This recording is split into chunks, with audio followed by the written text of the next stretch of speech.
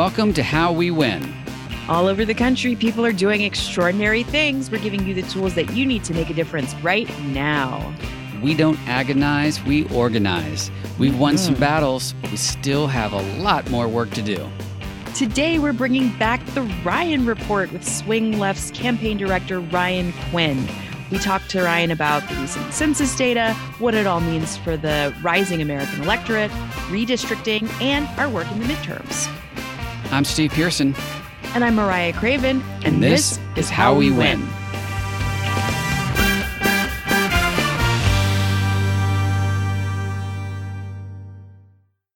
Really great information from Ryan. Yeah. We have new data that just came out from the census, finally, that we've been waiting for. Mm-hmm. And while we don't have all the redistricting completed yet, and won't for a while now still, we get some great insight from Ryan about what to expect and the changes in the demographics of the electorate. And make sure you stick around for the Ryan Report. It's fascinating. And it is fascinating. And I want people to listen to it and think about their own communities, because one thing I've been thinking a lot about redistricting, the process has started.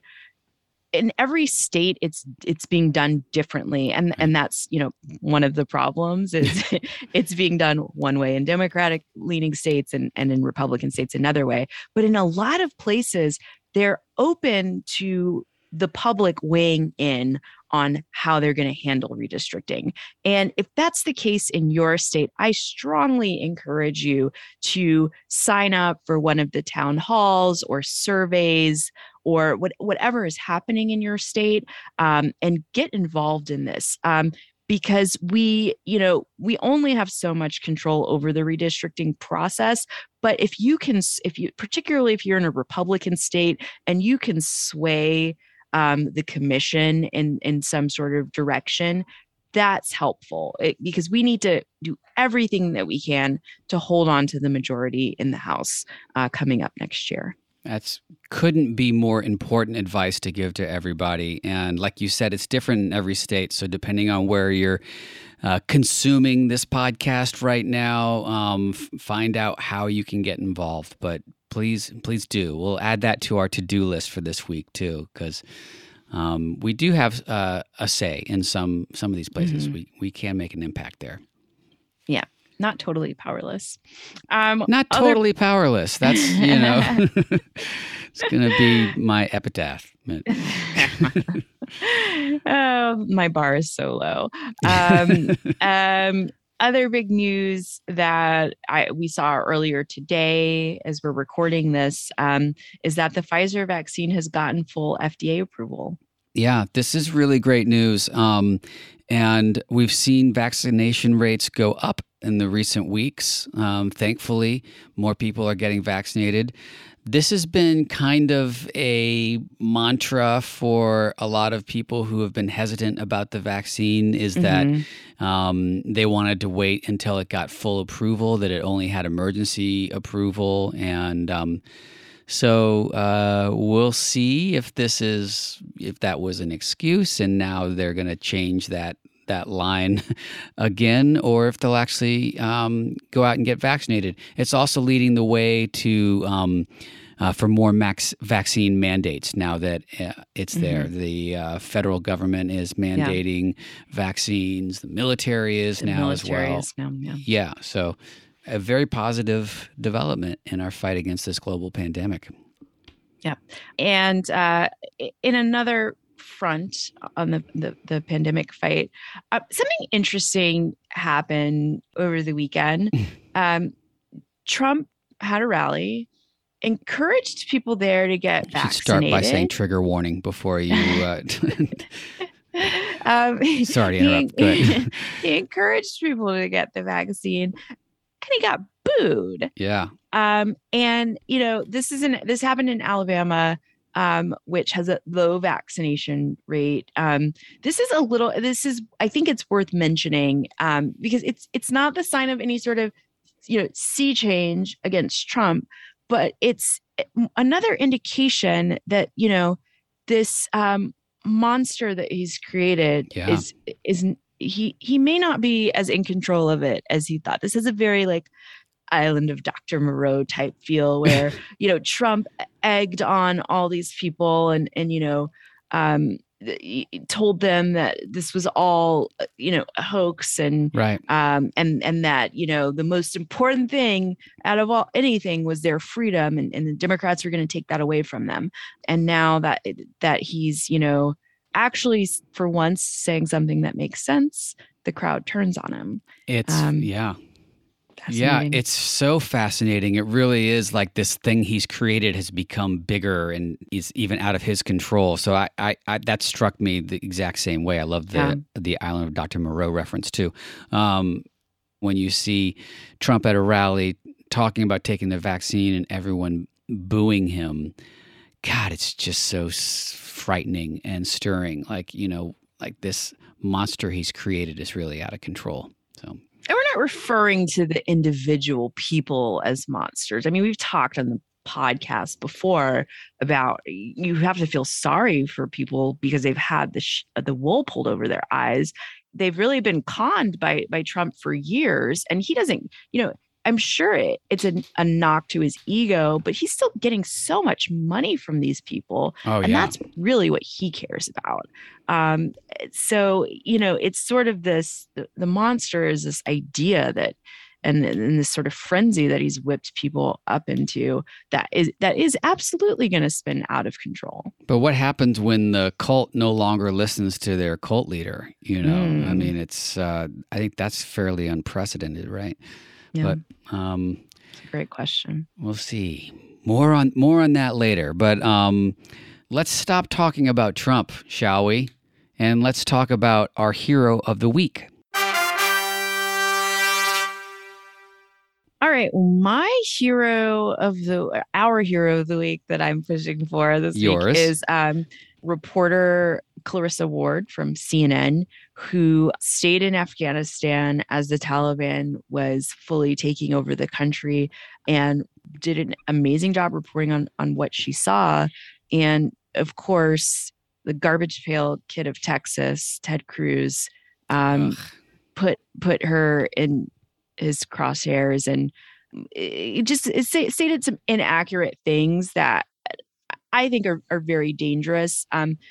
For this woman to be reporting and interviewing and talking to members of the Taliban as they're coming into Kabul was incredibly brave and important because it gave us a clear picture of what exactly was happening there. To accuse this person of carrying water for the Taliban was just the latest in a long list of monstrous things that he did. And let me tell you, this is the same guy who, as we all know, power went out in Texas. He went on vacation in Cancun. Trump insults his wife. He says, "What can I do for you, Mr. Trump?" Right. Just a coward who can't help himself. So thanks to Clarissa Ward for continuing to do that reporting, even when, rabid Ted Cruz supporters were howling at her and the coverage that she was bringing us. It's a great person to highlight. Clarissa Ward, our hero of the week. Let's talk about our reasons for hope.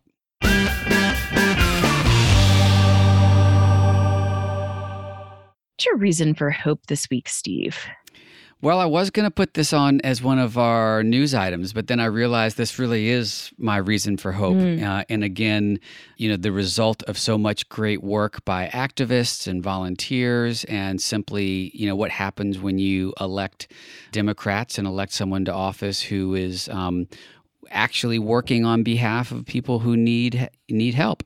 The U.S. Department of Education announced Thursday it will cancel $5.8 billion in student debt for more than 320,000 borrowers. Wow. The debt forgiveness, which will go to borrowers with the total and permanent disability, will be automatically granted using data already available to the Social Security Administration. So people should start seeing relief in September. The Education Department said it also plans to stop asking these borrowers to continue sharing earnings data after they receive the relief. So we've been fighting, so many people have been fighting for student debt relief. for a long time. Mhm. This is a great step. Once again, we have more Right. work to do, but certainly for people who have a disability and aren't able to work and pay off that student debt, this is a huge, huge, meaningful relief for them, and really gives me hope that we can continue this work to alleviate the crushing student debt that so many people experience right now. Very exciting and a great reason for hope. What's your reason for hope, Mariah? So my reason for hope comes courtesy of, I'm going to call him a friend of our podcast, That's right. Senator Chris Murphy. So he's on the Senate Foreign Relations Committee. They're launching an investigation into the Afghanistan withdrawal and what went wrong. Now, Senator Murphy is committing to a broad look at what led up to last week's disaster. I think this is, when we talk about moderate voters who we need to turn out in the midterms, this is going to be really important for them to see that a Democratic-led House and Senate are going to hold the administration accountable when things don't go so great. But you can't look at what happened last week and not look at what happened for the last 20 years Right. and what the last few administrations did that led up to the fallout from the troop withdrawal in Afghanistan, particularly the negotiations that the Trump administration had with the Taliban as Right. they initiated the withdrawal. So what happened was it didn't go well, but we were on a path towards that for 2 decades. And to figure out what went wrong and give the American public a full picture of that is, I think, really important and will help with what we're going to talk to Ryan about in a few minutes. This idea of, making sure that voters have a clear picture of what the Biden administration is doing leading up to the midterms. Great. Friend of How We Win, Chris Murphy, is on the case. I love it. He's always on the case. He's great. He is. One of my faves. All right, well, let's talk about this week's to-do list.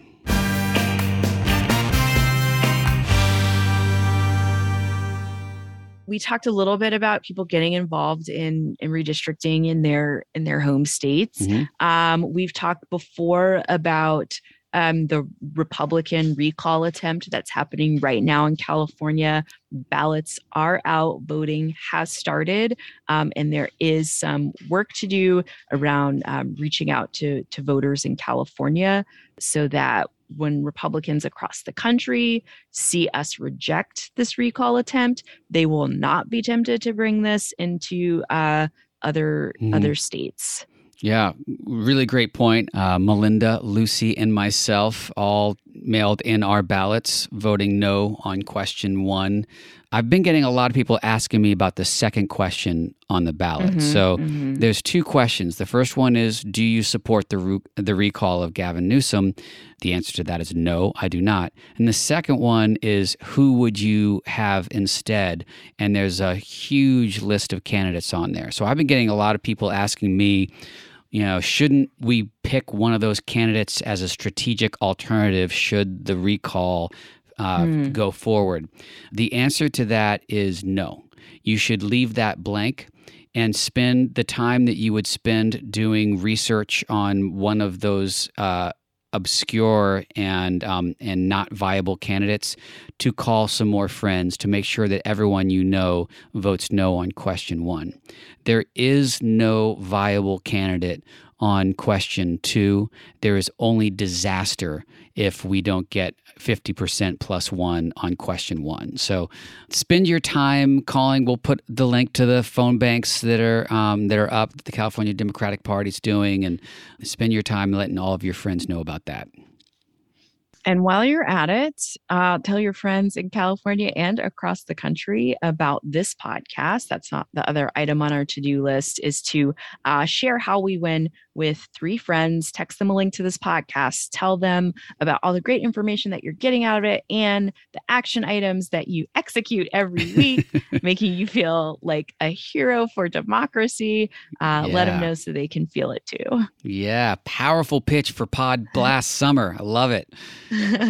And just a quick programming note, Mariah and I are actually going to be guest hosting next week a couple of episodes of the Daily Beans podcasts. So if you don't subscribe over there, check out the Daily Beans. We'll be on there filling in for Allison and Dana while they're on break. And that's so fun. I feel like we're the B team at MSNBC or something, like jumping in on someone's show, you know? I love it. So people can get a triple dose of us next week. Oh, you're going to have so much of us next week if you want it. If it's there for you, if you want it. I'm not going to blame you if you're just good with the one. That's fine too. But before you do that, make sure you take a listen to our interview with Ryan Quinn.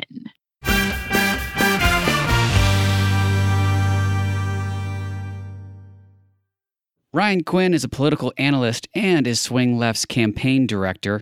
He leads Swing Left's political endorsement strategy for candidates and is always a wealth of information and insight into political trends. Ryan, thank you for bringing back the Ryan Report. Yeah, of course. Thanks so much for having me, Stephen. Yeah. So I want to jump right into it because there's been new census data that was released recently. And while states haven't drawn new maps yet, there is some new information we have. What key information from that are you looking at? What are your takeaways from the census right now? Yeah, so there's so much that the Census Bureau released on August 12th, from the demographics of the country as a whole to what certain areas of the country are growing, what are shrinking, and what our country really looks like. And I think that one of the key areas of many that we saw is increasingly the country is moving in a more diverse direction, almost more quickly than we expected. And if we look at not just overall percentages, but in some of how the wording of the census was done this year, the overall number of white Americans dropped for the first time in the country's history, not just in terms of a percentage, but also in raw numbers. And so we're seeing an increasingly diverse country as we knew, and we're also seeing it kind of at a more probably a slightly faster rate than we expected going into this decade. Another piece that's incredibly important as we're seeing is the increasing urbanicity and suburban portions of the American public and the American electorate growing. And so, one of the key findings of the census data was not just that those urban and suburban areas of the country are growing, but actually, 50% of counties across the country actually lost, population in the last decade, which shows that, kind of this newer electorate, this newer kind of power center of American politics, as we've seen, kind of and trending towards a more diverse, more suburban, more urban electorate, is kind of backed up by that census data. So that's something that's going to be really important, obviously electorally, but also just in terms of the kind of soul of the country, of where we see the country going in the decades to come. That's not to say, obviously, that we are going to stop paying attention to the needs of rural Americans across the country. That's not to say that that clearly those are really important areas that facilitate agricultural sector. So much of the country's economy that has kind of been lost in some of the recent decades, but it just goes to show that where we are now resembles kind of what we've seen as this kind of future America, more so than it does potentially for the last couple of decades. Yeah, it's so exciting. We've been talking about the rising American electorate or the new American electorate, for a long time, and to see this data come out that not only backs that up, but shows how quickly that's happening is really, really exciting. One thing that happened, the census was delayed.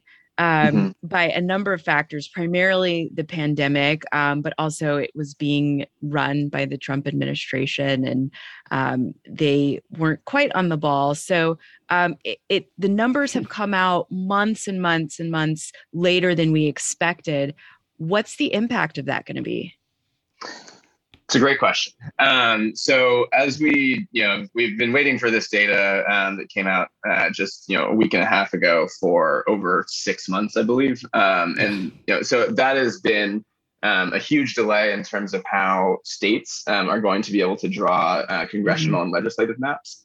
But I think that it was really important that we got all of this right, because not only were there concerns about the data because of the pandemic. If we go back to 2019, way back when the Trump administration was considering adding a question around citizenship, that was predicted to really decrease the level of self-reporting from Latinx residents across the United States. Luckily, from what we've seen at the in terms of where different areas have grown, where we've seen population growth versus where we've seen population loss, it doesn't look like there has been a systemic underreporting of Latinx residents across the country. But that was a clear, really important point to make sure that the data the Census Bureau was reporting was not just correct, but it was clearly walked through by the new administration as well. But all that means that we are clearly going to have a condensed cycle in terms of when new maps are going to get drawn. It means that we're going to have a condensed election cycle in 2022 in terms of recruiting new candidates, in terms of making sure that they're able to make the ballot. Where we may see some previously scheduled primaries have to be pushed back. And that will create a lot of disorder for a lot of different candidates across the country. Hopefully, what we are seeing is that people are still staying engaged early on. And so it's really a matter of identifying areas that we assume will have competitive districts drawn in them before we actually get those maps, so that we can be prepared for a really condensed cycle in 2022. But that kind of timeline is the biggest kind of implication of this delay from the Census Bureau. Yeah, and it's especially makes your job specifically and our work at Swing Left especially challenging because, of course, we don't get involved in primaries, and with those primaries being delayed, it means we're really going to have to hit the ground running once we have those candidates. Can you talk a little bit about your process for choosing the candidates that we work with at Swing Left? Yeah, so it varies depending on kind of the level of the ballot that we're looking at. For instance, 2022 will be the first year that we're supporting gubernatorial candidates across the country. Currently, we have a list of 3 governorships that we're focused on in 2022. That includes Florida, Georgia, and Wisconsin, as well as our ongoing work in Virginia. But selecting, target races at the gubernatorial level is much different than it would be at the congressional level. The reasons for that are that gubernatorial elections are actually quite famous for not following the same levels of partisanship that we see at congressional elections. We can look at, Andy Beshear being elected as the governor, a Democrat in deep red Kentucky. We can look on the other side at Charlie Baker, a Republican, being elected in one of the bluest states in the country, in Massachusetts. And so when we look at governorships, it's a lot about not just the national political context, but also how different candidates work in different states. But when we look at congressional races, it's much more about the partisanship of the district or of the state, if we're looking at the Senate. Than it is about any individual traits of the candidates themselves. That makes redistricting the number one most important thing we can look at when it comes to the competitiveness of a district. Right, because you're basically looking at registration totals, right? It's registration, but also what we've seen, particularly over the last 5 years or so, is some electoral realignment. We've seen a lot of, in certain areas of the country, more Republican-leaning electorates voting for Democrats in some areas, and we've seen a lot, primarily more suburban areas, and in more rural areas where we've seen, kind of an erosion of the Democratic brand over time. We've seen a lot of areas like rural Wisconsin, for example, we've seen, regardless of the number of Democrats registered there, it's been moving to the right. So it's not just about registration; it's also about how those voters actually vote, which we can see from merging the different census data with the electoral results. Or those. Which, by the way, I'm grateful there's people like you who do that, because that's, I know. it's a lot of data merging. To analyze. Yeah. You're talking about the congressional midterms. You're bringing up some great points, because this is going to be a little bit complicated for us. Traditionally, after a party wins the presidency, then the electorate kind of swings in the opposite direction for the next midterms. And some pollsters have been painting a fairly bleak picture of Democrats' chances in the midterms. There have also been some key retirements in swing districts that especially impact our work to hold on to the House, where the margin is very thin. How's all this looking to you? And what are the key things you're going to be keeping an eye on? Yeah, so the number one key thing is redistricting, and just how the map is going to get drawn in, the 46 different states that have multiple congressional districts. Those 46 states will really determine, what the playing field looks like in 2022, and also for the next decade, obviously. So the first thing we're going to look at is how Republicans are trying to draw themselves into the majority. Right. What we have seen, just in terms of how Republicans hold control of Texas, Georgia, Florida, and North Carolina, which are going to be kind of ground zero of redistricting fights for this year. We're going to see that they're going to be able to add seats to their delegation just for those states alone. Democrats are also going to be able to add districts in states they control, like New York, Illinois, and Maryland, most likely. And so the net effect that we're kind of seeing in terms of redistricting is likely going to be that Republicans will be able to draw themselves, kind of into a 50-50 shot with Democrats just through redistricting alone. The next thing that will come after that, obviously, is how Democrats are perceived nationally, and just in terms of what the political dynamics are going to be at that time. What we've seen lately has been, kind of a bit of stalling from Democrats at the national level in terms of moving along their legislative agenda. I think that, has coincided with a couple of really difficult moments for the administration around the pullout from Afghanistan, right? And, the surge of the Delta variant.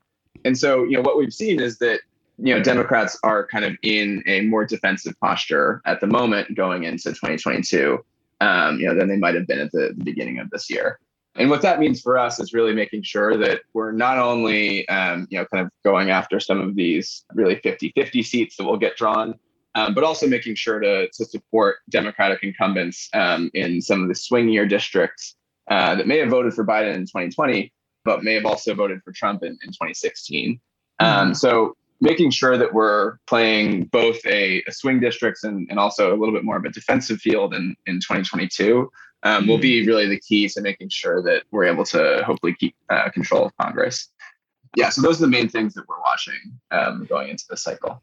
It makes sense. And it just reinforces, no matter how it shakes out, we have a lot of work to do. Like, and what has always been so empowering and exciting about working with Swing Left has been that we work on those close races where every phone call, door knock, money, that donated is going to really make an impact on those races. So everyone's got to stay engaged and get out there, because the midterms are going to be the most important election of our lifetime yet again.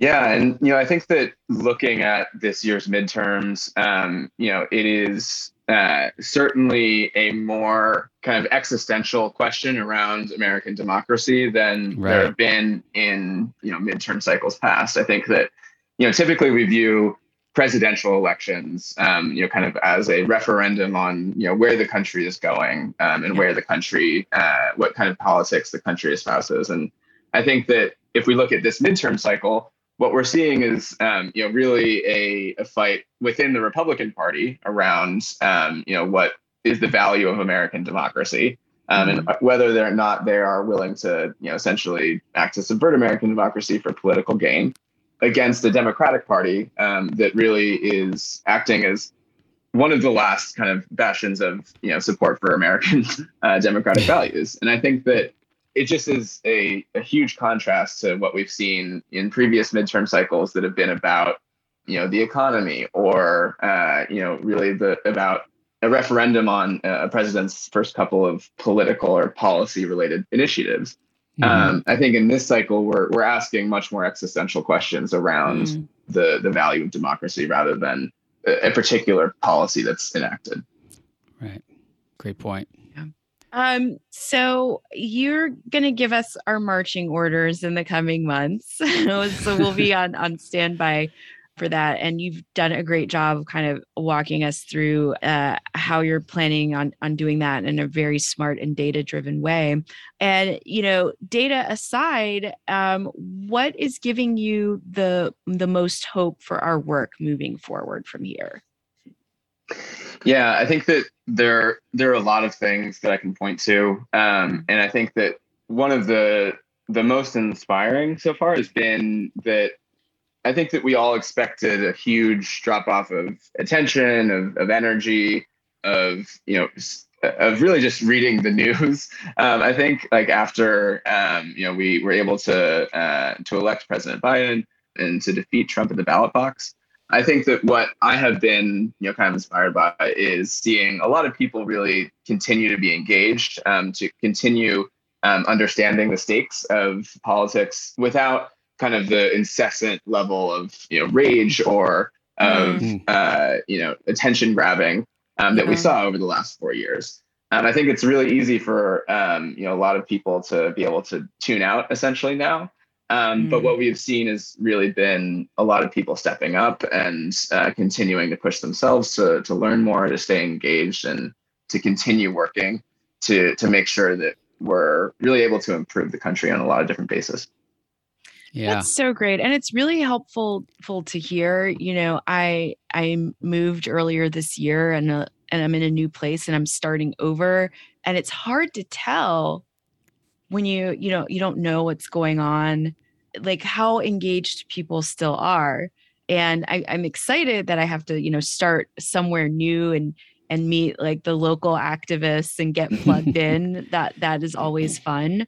Although it's been daunting, but to hear that, the work is still continuing and people are just as excited and engaged. It's been so long. And, I think that what any veteran activist will tell you is the work really never ends. Yes, it's been so long because so many people have been doing it all their lives. But this moment in particular has been so long. So I just am so appreciative for your message today and the work that you're doing. Yeah, ditto. What Mariah said. Also, I'll add, we didn't get a chance to really talk about it, but we've been talking a lot about Virginia. And, among the many reasons why it's important to hold on to that trifecta, it's such a bellwether for what we see in the midterms. So we'll be able to really take a look at the engagement that we have in Virginia and see how that's going to translate to the midterms too. Yeah, we are absolutely excited about Virginia. And, I think that especially over the next couple of months, we'll start to get new maps out in many different states across the country. And we'll start to get a much clearer picture of 2022. So look forward to continuing to talk about this with you guys and continue to inform everybody in the, the Swing Left audience just around how we can continue to stay engaged for 2022. All right. Ryan Quinn, thank you so much for another great Ryan report. Thanks, guys.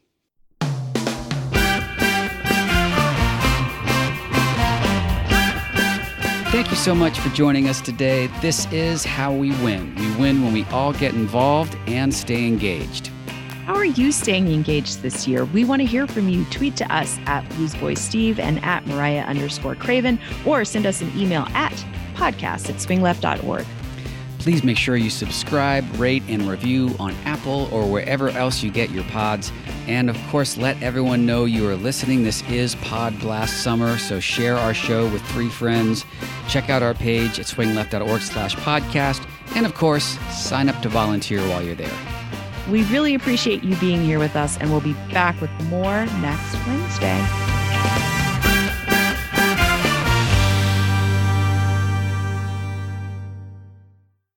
MSW